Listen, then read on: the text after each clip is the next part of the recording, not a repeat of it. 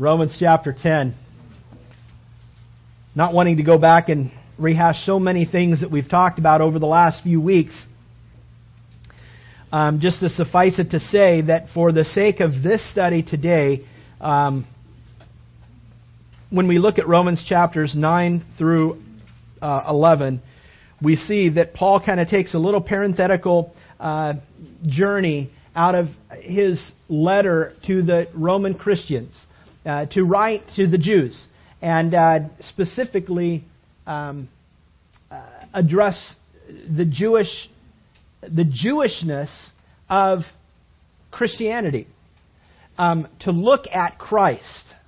And as it was then, it is still today. For a Jew to accept Christ is a hard thing. It's a hard thing because they have a very proud tradition in Judaism. Christianity is basically a little sister, if you will, of Judaism. It's something that has been birthed out of Judaism. It's something that we look back on, and prior to Christ coming on the scene, we would, as a Christian, we would hopefully espouse Judaism, but when Christ came, something different happened. Something happened. For you see, all the way back, and what Paul is attempting to do, if you remember, Paul was not always the Apostle Paul. Paul was the Pharisee Saul. His name was Saul. And he was very, very highly regarded. He was a very important figure. He was... he even stated amongst himself that he excelled his peers as a Pharisee. He excelled them all, he said. He was a very devout Pharisee. He was, and what that means is that he was a very devout, law-abiding, letter by letter, dot by dot, jot by jot, tittle by tittle, perfect, as much as you could possibly be perfect. He was that perfect Pharisee. He was mentored by one of the greatest Pharisees ever to have lived. In fact, even to this day, the Jews would look back at Gamaliel and say he was the last true Pharisee. The last true and great Pharisee. And that was Paul's mentor. And so Paul had excelled greatly. He was a Jew that when Christ came on the scene, he was adamantly opposed to Christ. He was adamantly opposed to Christ. I have no doubt that Paul would throw his hat in the ring to see Christ crucified.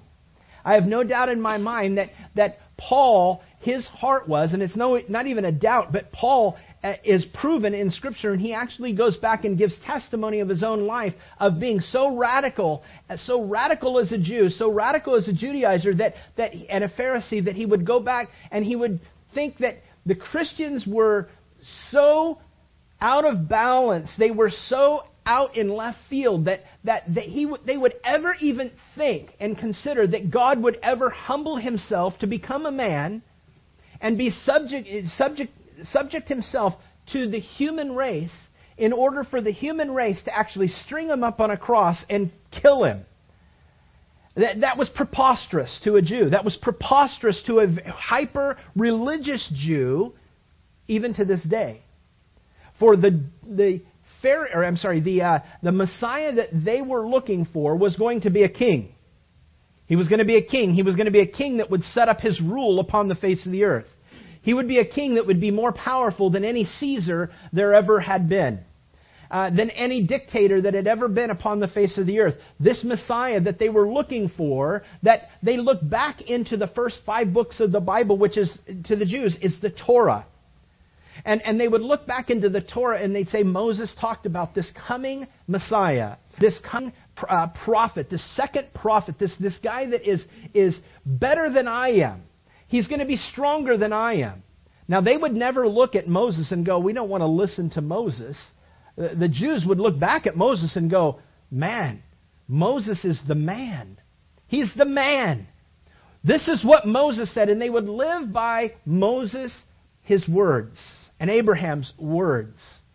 And yet Moses says there's even a greater prophet coming. He is the one you're going to need to listen to.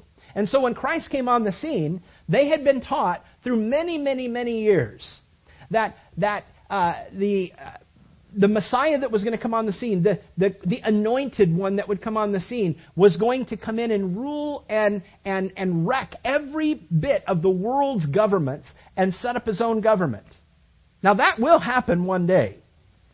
The problem is that when Jesus Christ came on the scene, which I truly, in my heart of hearts, and what I believe Scripture tells us in the New Testament, I believe it even tells us in the Old Testament. In fact, let me just read something to you here. I mean, you see it every Christmas time. We see it. Here's the Old Testament. This is Jewish writing. This is what a Jew would look at. A religious Jew would go, Isaiah is a holy prophet. He's somebody that we need to listen to. He's somebody that we must hold on to, because Isaiah was a man of God who spoke the words of God. And listen to what Isaiah said about someone coming on the scene one day. For unto us a child is born. Unto us a son is given. And the government will be upon his shoulders. And his name will be called Wonderful Counselor, Mighty God, Everlasting Father, Prince of Peace. And so Isaiah, the holy prophet, prophesied that there would come on the scene a son. A son that would be Israel's Savior. He would be called Wonderful. He would be called Counselor. What's interesting is that he would be called Mighty God. The Son would be God. He would even liken himself unto and be unto the everlasting Father and the Prince of Peace. And so here's the thing. To a Jew, they would look at this and go, well, we don't really know who that is. He's probably still coming. And yet, the thing is that Jesus did come. He was a son that was given. He was a son that was born of a virgin. And he was wonderful. He was a counselor. He was the mighty God. He was the everlasting Father. He's the Prince of Peace. In Isaiah chapter 53, there's areas in Scripture that we look back at the Jew, and the Jew would look back at Isaiah and go, again, holy prophet, he is what we need to look at. I mean, his words are direct from God. And so, as a Jew would look back, even a religious Jew to this day, and please understand me to say this. I need you to really, really, really hear me. I don't know that there's a better friend to the Jewish nation than me and the association of pastors that I'm involved with. I absolutely adore the Jewish nation. I adore the Jews. I've sat in their Knesset. I've sat in their government buildings and sat there and spoken to amongst other pastors, with their governmental leaders. We've actually, at Calvary Chapel, Fort Lauderdale, where I used to be an assistant pastor over there, we actually had Benjamin Netanyahu actually speak from the pulpit over there. Now, granted, he wasn't teaching a Christian message. He had a big rally going on there, and he spoke at Calvary Chapel, Fort Lauderdale. We love Jews. We love it. I believe wholeheartedly that if I want to be blessed by God, I better be blessing the Jews. And so when you hear me use the term Jew, please do not ever, ever think that I'm slighting them or I'm using it as a obnoxious term, because there's nothing further from the truth. I absolutely adore the Jews. I absolutely adore Israel. And I believe that if we as a nation turn our back on Israel, we are doomed as a nation, and that's what we're doing right now. I believe we must stand strong with Israel. I love Israel. Been there 2 times. Would go back in a heartbeat tomorrow if I could. The greatest times of my life have been there. So I felt like I needed to say that. But here's the thing. To a Jew, when you look back at Isaiah 53, now this isn't Christian writing. This isn't the New Testament. This is Old Testament. This is of the law and the prophets. These are the prophets. This is Isaiah. You talk to a Jew back in even that day or even in today, we look at Isaiah 53, and to a Jew, they would look at that and say, well, that is speaking about the nation of Israel. And yet, let's look at it a little bit and see if it identifies with Israel or if it identifies with somebody else Because to make it the nation of Israel, it doesn't necessarily make sense. And they know it doesn't make sense. And Paul knew it didn't make sense. Saul knew it didn't make sense. These are the things that troubled Pharisee Saul. When he was a strong religious Jew, he was strong and he wrestled with some areas in Scripture that just didn't make sense. And I believe it's for that reason that when Jesus knocked him off his high horse, he got knocked off a horse, didn't he, on the way to Syria? What was he going to Damascus for? He was going up to Damascus to kill a bunch of to kill a bunch of Christians. Because how dare they ever say that God would become a man and ever humble himself to be killed at the hands of mankind? Not my God. That's an offense to me, and I will kill you because you say such things. And yet, on his way up to Damascus, what happens? God knocked him off his horse, threw him on the ground. He's on the ground. And he said, Saul, Saul, why are you persecuting me? And Saul, he goes, Lord, who are you?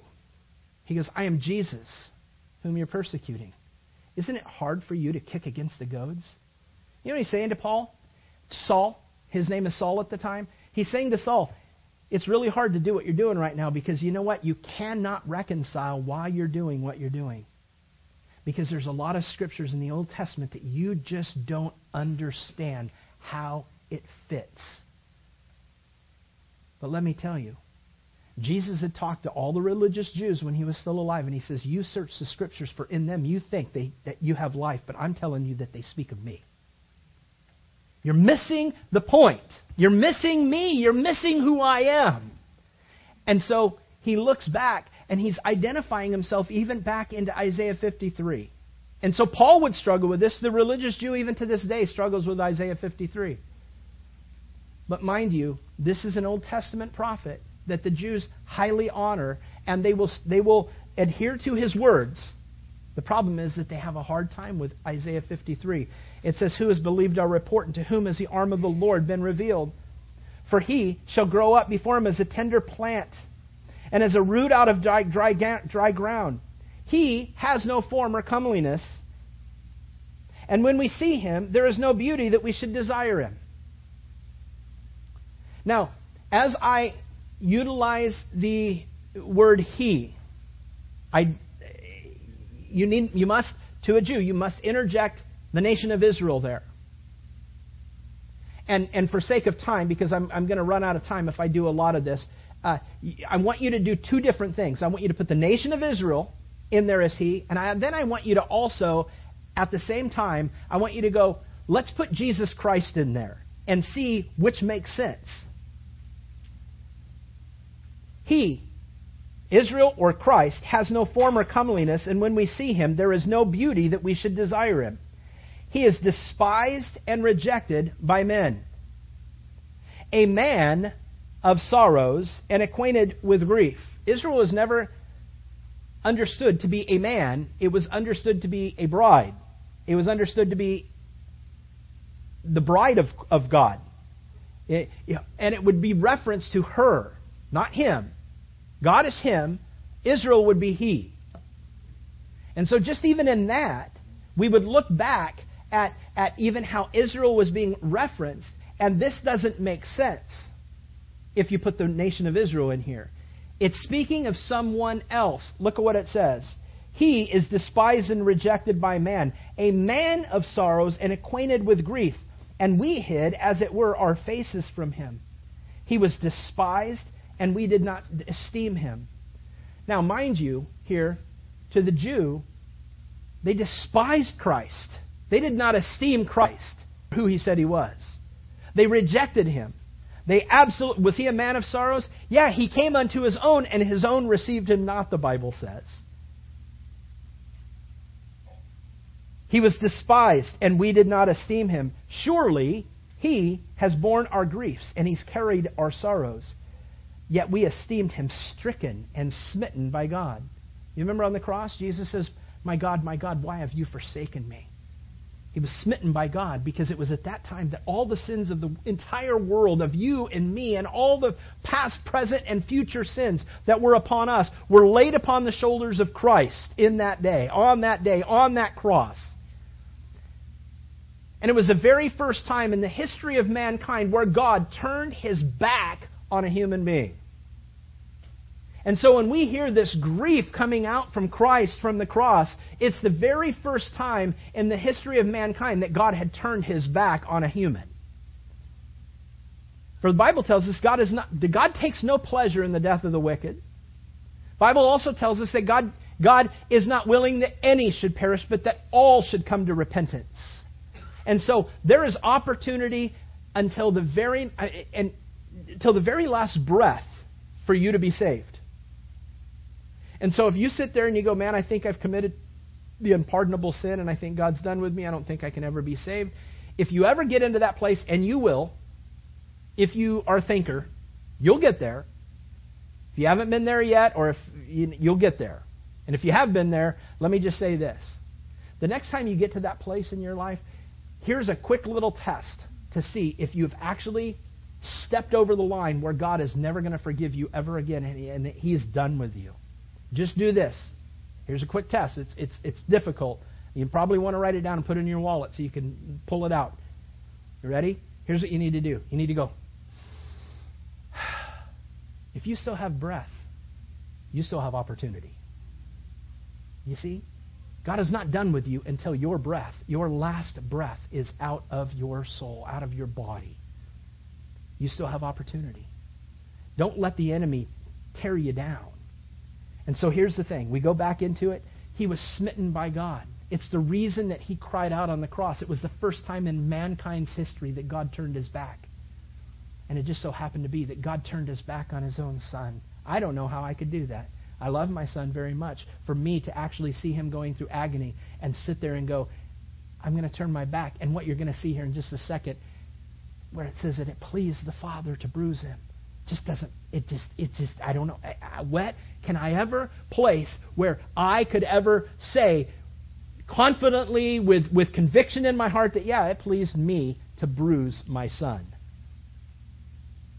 And sometimes, I'm just joking. No, but not in this manner. Not in this manner. Not in this manner. He was smitten by God and afflicted. But, look at, He was wounded for our transgressions. He was bruised for our iniquities. And the chastisement for our peace was upon Him. And by His stripes, you remember the flagrum that came upon the back of Christ? 39 lashes minus, or 40 lashes minus 1. 39 lashes upon the back of Christ to whip Him. To rip basically all of the adipose tissue off of the surface of Christ's body. And there you have open wound, open muscle, open veins, open blood just gushing forth from Him, because this cat of nine tails of leather and filled with rocks and nails and metal and glass and shards of sharp objects going across Him and ripping the flesh from Him 39 times. By His stripes we are healed. All we, it says in verse 6 of Isaiah 53, all we, like sheep, have gone astray. We have turned every one to his own way, and the Lord has laid on Him the iniquity of us all. Remember what I said? The sin of the world was laid upon the shoulders of Christ on the cross. He was oppressed, and He was afflicted, yet He opened not His mouth. He was led as a lamb to the slaughter, and as a sheep before its shearers is silent, so He opened not His mouth. He was taken from prison and from judgment, and who will declare His generation? For He was cut off, He was crucified from the land of the living. For the transgression, why was He cut off? Answers the next one. He was cut off from the land of the living. For the transgressions of my people He was stricken. Well, the Bible never talks about in the Old Testament this coming Messiah that is going to have to endure suffering. No. The Bible tells Zechariah, one of the prophets, says, listen, we'll come to Him in that day and we'll go, where did you receive these wounds? Talking to the Messiah. In heaven. Where did you receive these wounds? And he would say, these are the wounds that I received while in the house of my friends. You see, there is a judgment, there is a punishment that is going to come upon their Messiah. But to the Jew, they had so many different traditions that had changed and been manipulated in order to make it palatable for them, because they never believed that God would ever succumb himself to mankind. And yet, Isaiah 53 can't make sense unless you begin to look at Christ. They made his grave with the wicked. They put him in a grave out there amongst unsaved people that had no relationship with God. But with the rich, at his death, he was buried in Joseph of Arimathea, a very, very wealthy Jewish man's tomb. He was with the rich at his death because he had done no violence, nor was any deceit in his mouth. How many times did Jesus say, "What sin have I done? Share it with me here." For what healing do you accuse me of? For what good deed do you accuse me of? We don't accuse you of any good deed, but because you worked on the Sabbath. Because I healed a guy on the Sabbath? Because I told a man who had a withered hand to stretch forth his hand and be released from this life of having a deformed hand? You're judging me? You want to kill me because it's on this day that I said, hey, let your hand be healed. Be healed. Your sins are forgiven.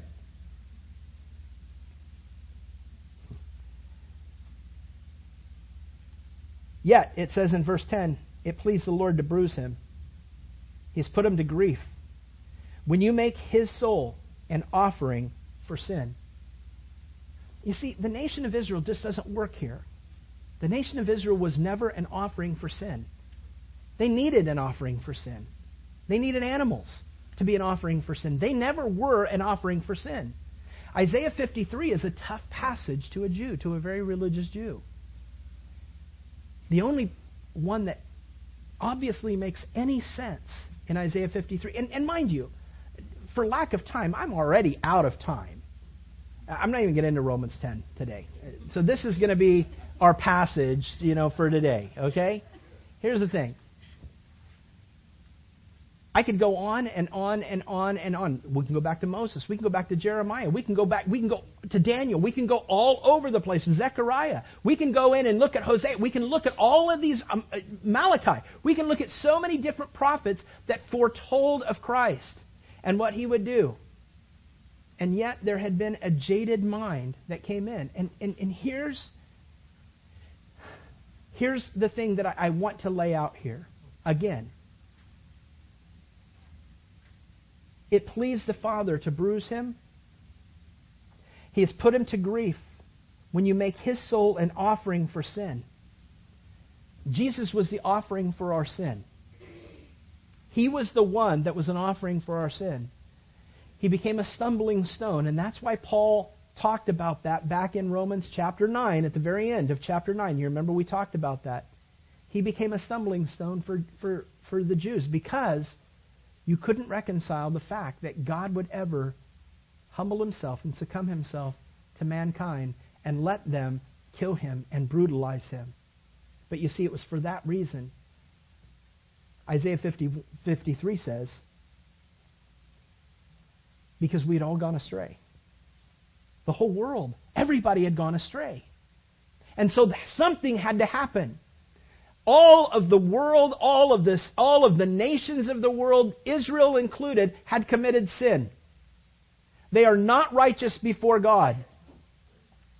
We had turned everyone to his own way. But the Lord had laid on Christ the iniquity or the sin of us all. He had to go to the cross. God became a man. And if we go back and we look at Scripture, going all the way back to the book to the first 5 books of the Bible, Torah. Go with me here for just a second. I want you to think about this. First man and first woman were Adam and Eve. Good. Was there a law for them to follow? Was there a written law for them to follow? No, they didn't have a law for them to follow. So how can they how can they possibly follow after God and please Him if they don't have a written law to follow? They couldn't. And so God gave them an opportunity under their own volition to follow Him based upon the goodness of their own heart because of the desire of their own heart. And He did that all the way up through Moses. So man was given the opportunity. God was saying, okay, here's the thing. I'm going to eliminate every possible excuse of mankind. So from Adam all the way up through Moses, here's what we're going to do. We're going to give man an opportunity to seek after God and to give his heart to God based upon the goodness of his heart because he wants to follow God and that he wants to serve God. And here's the thing. We started with the very first two and they've already blown it. But I'm going to give you some time because you go, well, you only gave us an opportunity with one couple. Give us more of an opportunity. And so he goes, okay. So he gives us more opportunity, and it didn't happen. And so God showed that man, given an opportunity to follow after God based upon his own volition because he just desires to, man will fail and fall short. Okay, that does away with that excuse. Well, if you just leave us alone, we would have followed you. No, because from Moses, all the way from Adam through Moses, you didn't. And so here's the thing. Well, that's not fair, God, because we didn't really know exactly what you wanted. If you would have just written down what it is that you wanted, we would have done it. Okay, so here's what I'm going to do. From Moses all the way to the time of Christ, I'm going to give you a written law for you to follow. 613 of them, to be exact, 603 added on to the 10 commandments. Here's the thing. You've got 613 laws to follow. Okay. How long did it take them to break that? For goodness sakes, they were breaking it as the law was coming down the mountain. And yet, God says, well, I'm going to continue to give you opportunity to follow the law by the letter. The law was perfect. There's nothing wrong with the law. The law's not evil. The law is actually, the Bible tells us, our tutor that will bring us to Christ. You begin to see the mind of God. He's going, here's the thing. I'm giving man an opportunity to follow after me because of the desire of his heart. Didn't work. Not one man is justified because of it. All right, so here's the thing. I'm going to give man an opportunity to remove another excuse. That if I lay out law, a written documentation of rules for him to follow, that he can go, well, I have satisfied all 613 for my entire life. I'm going to give him that. And here's the thing. No man ever perfected that, nor had any man ever lived according fully to the law. Every man had fallen short. Woman, child, everybody had fallen short. And so here, man can't come to me. He won't come to me. He will not come to me. He is unable to come to me based upon his own volition because he desires. And now I've written out rules for him to follow after me. And I have proven that man can't come to me even if I write out the rules. And so here's the conclusion. Man is lost. Man is lost. Man is hopeless. You have no hope. I have no hope. Enter Jesus Christ. It's not under own volition, it's not under law, but it's now under grace. It is now under grace. It's not my goodness. It's not my doing it because I desire or doing it because I have a law. It's now doing it because He did it for me. He did it for me. Christ kept the law completely. As a innocent lamb before the slaughter, He opened not His mouth. He was innocent. He went to the cross. He had never sinned. That's why God had to become a man. Because man would never be able to not sin. David said, in sin my mother conceived me. When you and I were conceived, we were conceived in sin. So it's not like you were born and then until you got to a place where you had the ability to actually commit a sin, was it then that you lost your salvation? That's not it. Here it is. You were born into sin. I was born into sin. I was born a sinner. You were born a sinner. We have a sin cell gene that comes along with us. And it's the reason why God came upon the Virgin Mary. Because it's The sin disease is passed through the seed of the man. All the way from Adam, all the way through, even to where we are today. It's the reason why God came upon Mary, and a virgin who had known no man sexually. God implanted in her a holy seed. For it's through God's holy seed, who knew no sin, that unto us a child was born. Unto us a gift, a son was given. And we called him Wonderful Counselor, Mighty God, Everlasting Father, Prince of Peace. Why could we do such things? Because the seed was not tainted by sin. It's the reason that Mary was a virgin. Why Christ was virgin born. For you see, no man had a pure seed except God himself. And so God became a man in Jesus Christ.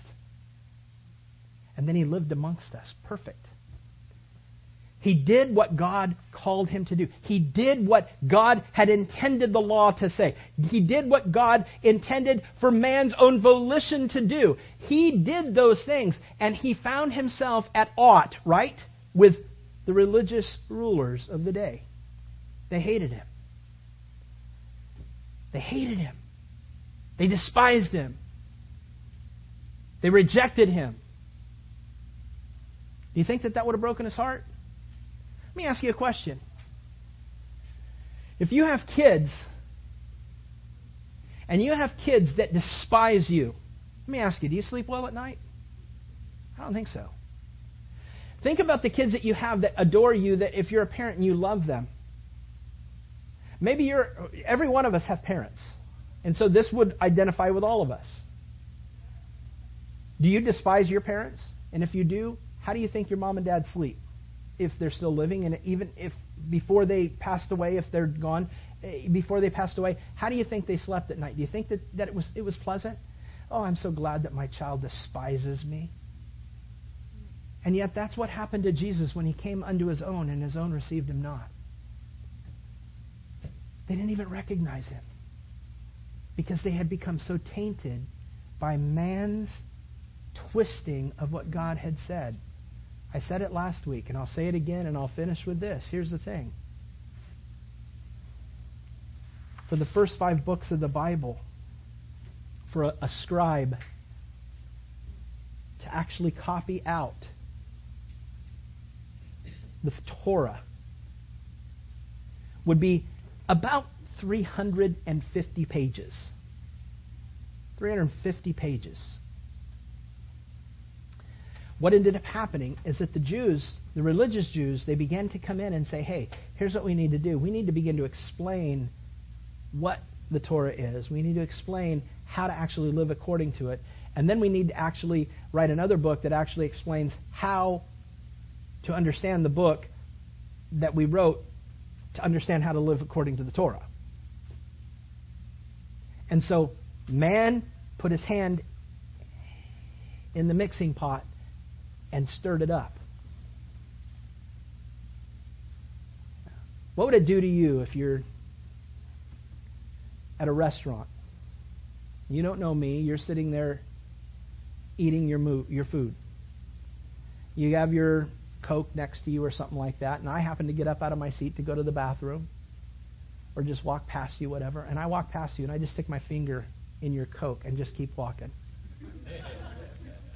What would you do? Would you drink that Coke? Or would you go, get that thing away from me? I don't know where that finger's been. Especially if I just came from the bathroom. That's gross. I'm sorry. But here's the thing. I did not say that. Erase that. Here's the thing. Here's the thing. When we put our hands into God's perfect word, that's exactly what we've done. That's what man did. That's what the religious Jew did when they went and they began to try to explain away God's word. And that's how they got so far off base. That when Christ actually did come on the scene, they didn't recognize him. Why? Because one scribe writing out and filling out word for word the Torah, 350 pages for him to write out. What? This much? According to the 3 books that the Jews put in to understand the Torah and became just as important as the Torah, you couldn't understand the Torah unless you understood these books, and you couldn't abide by the Torah unless you abided by our books, because the rabbis would get in and the chief priests and the rulers, religious rulers, begin to write out more books and more books and more books in order for us to understand. They're putting their hands into God's perfect work, into God's perfect word, and they make something which is nothing less than an abortion of writings. And that's what they begin to live by. And by living by what man has written instead of what God has written, and explaining it away because man explains it this way and yet God says it a different way, well, we explain it away by saying this. Here's the problem. You then take the heart out of God's word and you put man's heart into it. And all of a sudden it becomes a man's doctrine instead of God's doctrine. And Jesus rebuked the religious rulers for that. He says, you guys teach as the commands of God your traditions of men. That's what I have against you. You've taken my Father's words and you've mixed them up with your man's word, and you want man to live according to your word and not my Father's word. And in so doing, you have aborted it all. You have made the Torah of no effect. How did they do that? Remember, 350 pages for a scribe to write out the Torah? The Jews went in there and they wrote 523 books to understand the Torah. 523 books to understand God's Word. Here's the thing. Do we need man and a book to come in and say, here's how you understand Scripture? I said it last week, I say it again. Listen, if you ever go to a church, if you ever come to this church and I say, hey, you know what, I just wrote a book. And it covers the whole of the Bible. Here's the thing. Take this book home. Read my book. Read the Bible, but read my book. My book will help you to understand what the Word of God says. Not to say that there are not some great study helps that are out there. There are some great study helps that are out there. But anytime another book replaces the Word of God as the answer of things, of the truth, of the heart of the matter of the Word of God, then we are in trouble. You need to flee. I give you the permission. Get up from your seat and leave this place, because I am now a false teacher. If I say my word supersedes that of God's word, we got a problem. Don't do it. And I know that they wouldn't necessarily come out, and even the Jew wouldn't come out and say, well, you know, the Midrash, the Mishnah, and the Gemara, they don't necessarily supersede God's word, but they just explain it. Well, what if I didn't adhere to any of those things? Could I understand God's word? No, he really couldn't. Well, then what you've done is you've elevated man's words above God's words, and I've got a problem with that. And that's where we run into problems. And that's where there's the foundation of really what it is to get into next week's study. That's what Paul's going on. He's going, I was where you guys are. I was a very religious Jew. I was a Pharisee amongst Pharisees, man. I excelled above them all. I excelled above all my friends and everything. As a Pharisee, as a religious Jew, I was mentored by Gamaliel, greatest stinking Pharisee that was out there. You know, I had such a heart and a fervency to see this way, these Christians squashed. But let me tell you something. God knocked me off my high horse and He showed me who He was. And He began to show me the areas of Scripture that I know you struggle with. And I know that you struggle with, and I know everybody struggles with us as religious Jews. Here are some areas of Scripture that we struggle with, and we don't know how to handle them. But I tell you, let's take away man's writings, and let's just put in God's Word, and let's now understand it for what God intended it to be. Just give an assent, give an opportunity to this one that we killed on the cross, Jesus Christ. Without any bias, just put Him in these Scriptures that you struggle with. That's what Paul's trying to do to his brothers. That's what he's trying to do to these Jews that he grew up with. He loved them very, very much. Even though they're wanting to kill him, he loved them very much. And he says, please, just put Christ into those areas that we don't understand. And when you do, like me, it took Paul 3 years in the Arabian desert for God to rework his brain in these scriptures. Like me, it will make sense. Christ is the Son of God. Christ, the crucified and resurrected Christ that we put to death, Paul would say, is the Messiah. He is the Messiah. And we missed it. But let's not continue to miss him. Let's not continue to miss him. Let's open up our heart and maybe our eyes and see, could it be that I was wrong? Nobody ever wants to know that they're wrong. If you're here today and you grew up in a traditional church that had told you these are the ways you do it, you've got to have a song and then an announcement and then 2 songs or 3 songs and then a soloist and then another song and then the pastor gets up and he gives you an introduction, 3 points, and a conclusion. And if it isn't done that way, then I want no part of it. Well, right now, if you tried to count any of my points, you're going to find out I had none.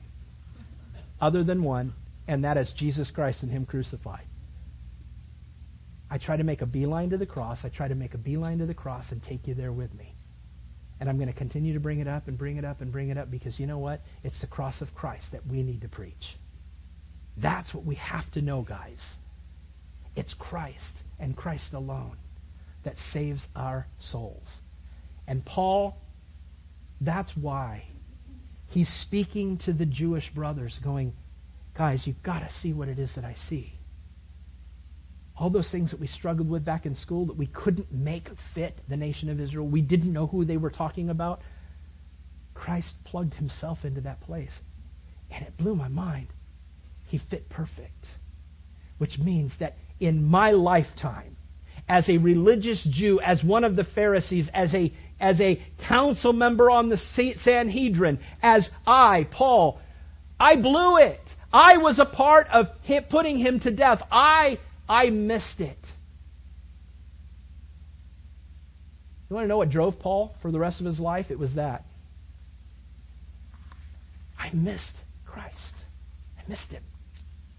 In my lifetime, I never thought that it could happen to me. I missed him. And I will leave you with this, and we close here. And it's this. Don't be like Paul was back in that day. Don't you miss Christ. Because the things of this world are too glittery and shiny. Gang, I believe our time here on earth is not we don't have a lot more. Not a lot of more time. We got some pretty perilous things that are going on in our world right now. I just appeal to you to just consider back 20 years ago and see how far we as a nation have digressed. Purity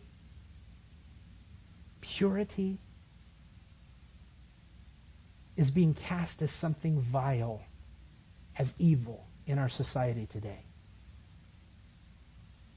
Purity, evil.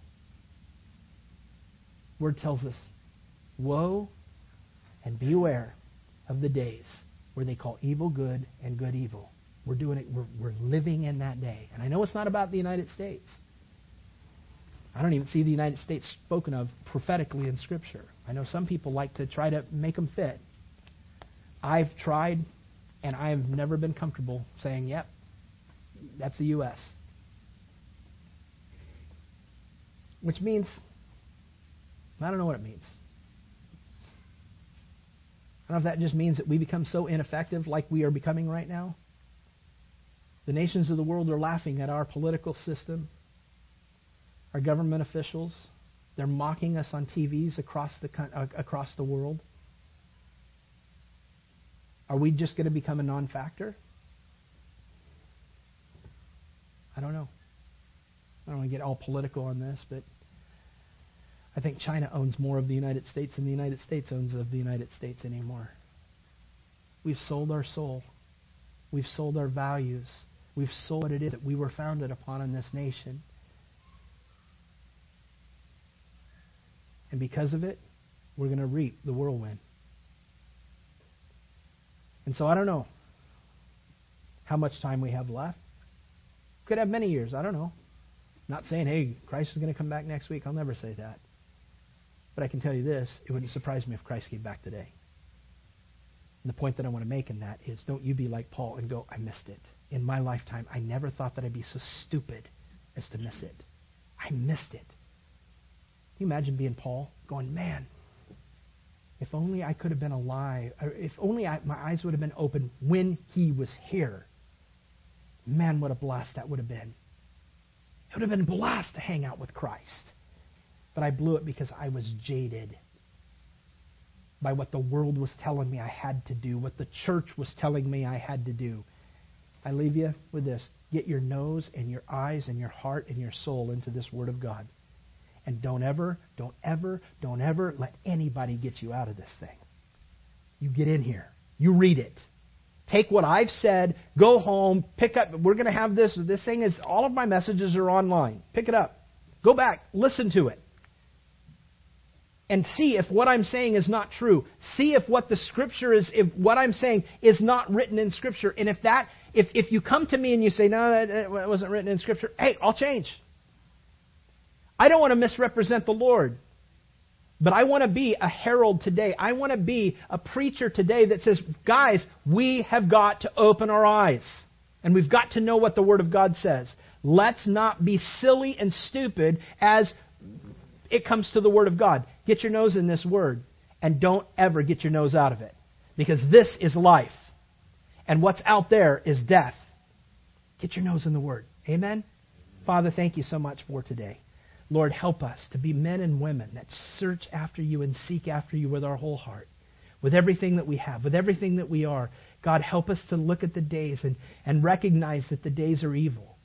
But God, that shouldn't, well, Lord, it should concern us. But Lord, let it not depress us to this point, to the point where we throw our hands up and say, what's the use? No, God, you did not handpick us to live in this day in order for us to put our head in the sand and say, what's the use? You handpicked us for this day to actually represent you and be strong and confident in representing you in this day. And so, Lord, from this day forward, let us, as we walk out of this building today, walk out in confidence knowing, hey, I'm a handpicked person. I'm a handpicked saint. I'm a handpicked son or daughter of God. And I want to go out and I want to live my life for Him. And I want to show the world who God is. I want them to know it. I want them to know Him. I want them to know the way. I want them to know that there's a future and a hope in God. And there is no future and there is no hope in the direction that our country is going or the direction that this world is going. There is no hope in that. But there is hope in God. It's the only sure thing. It's the only thing that we really ever consider at a funeral. We consider God. In desperate times of our life, when someone is diagnosed with a inoperable illness, we run to you and say, God, help us. God, may we see the dire and desperate situation that we are living in this day, and let us run without becoming weary. Let us run to you and fall on our knees before you and say, God, we need you in our own individual life. Yes, God, we're calling for the nation. Yes, we're calling for our church. Yes, we're calling for our community. But God, I would be remiss to call out for you to insert yourself and to pour out yourself on these other things before I first call for you to pour out your Holy Spirit in my life so that I can live in the manner that would crack a smile upon your face, that would please you, God, that one day I could hear you say, on that final day that I live upon the face of this earth, when I close my eyes for the last time, that I would hear you say, well done, my good and faithful servant. Enter into the joy of your rest. May we, everyone in this room, may we have been provoked today to not just live status quo as we walk out of this building today, but that we would walk out of this building saying, God, I must live for you, and will live for you, and by your grace and by your strength and by your power, by your presence, Lord, I will do this. Help me to maintain a walk with you all the rest of the days of my life. And when I slip and when I fall, Lord, show it to me so that I can correct it and get back on the path. I want to be like a shooting star in the remaining days of my life. I want to burn out brightest at the very end of my life than I ever have in my whole of my life. And so, Lord, we offer our lives into your hands right now. Use us, make us valuable for your kingdom's business in Jesus' name. Amen. Amen.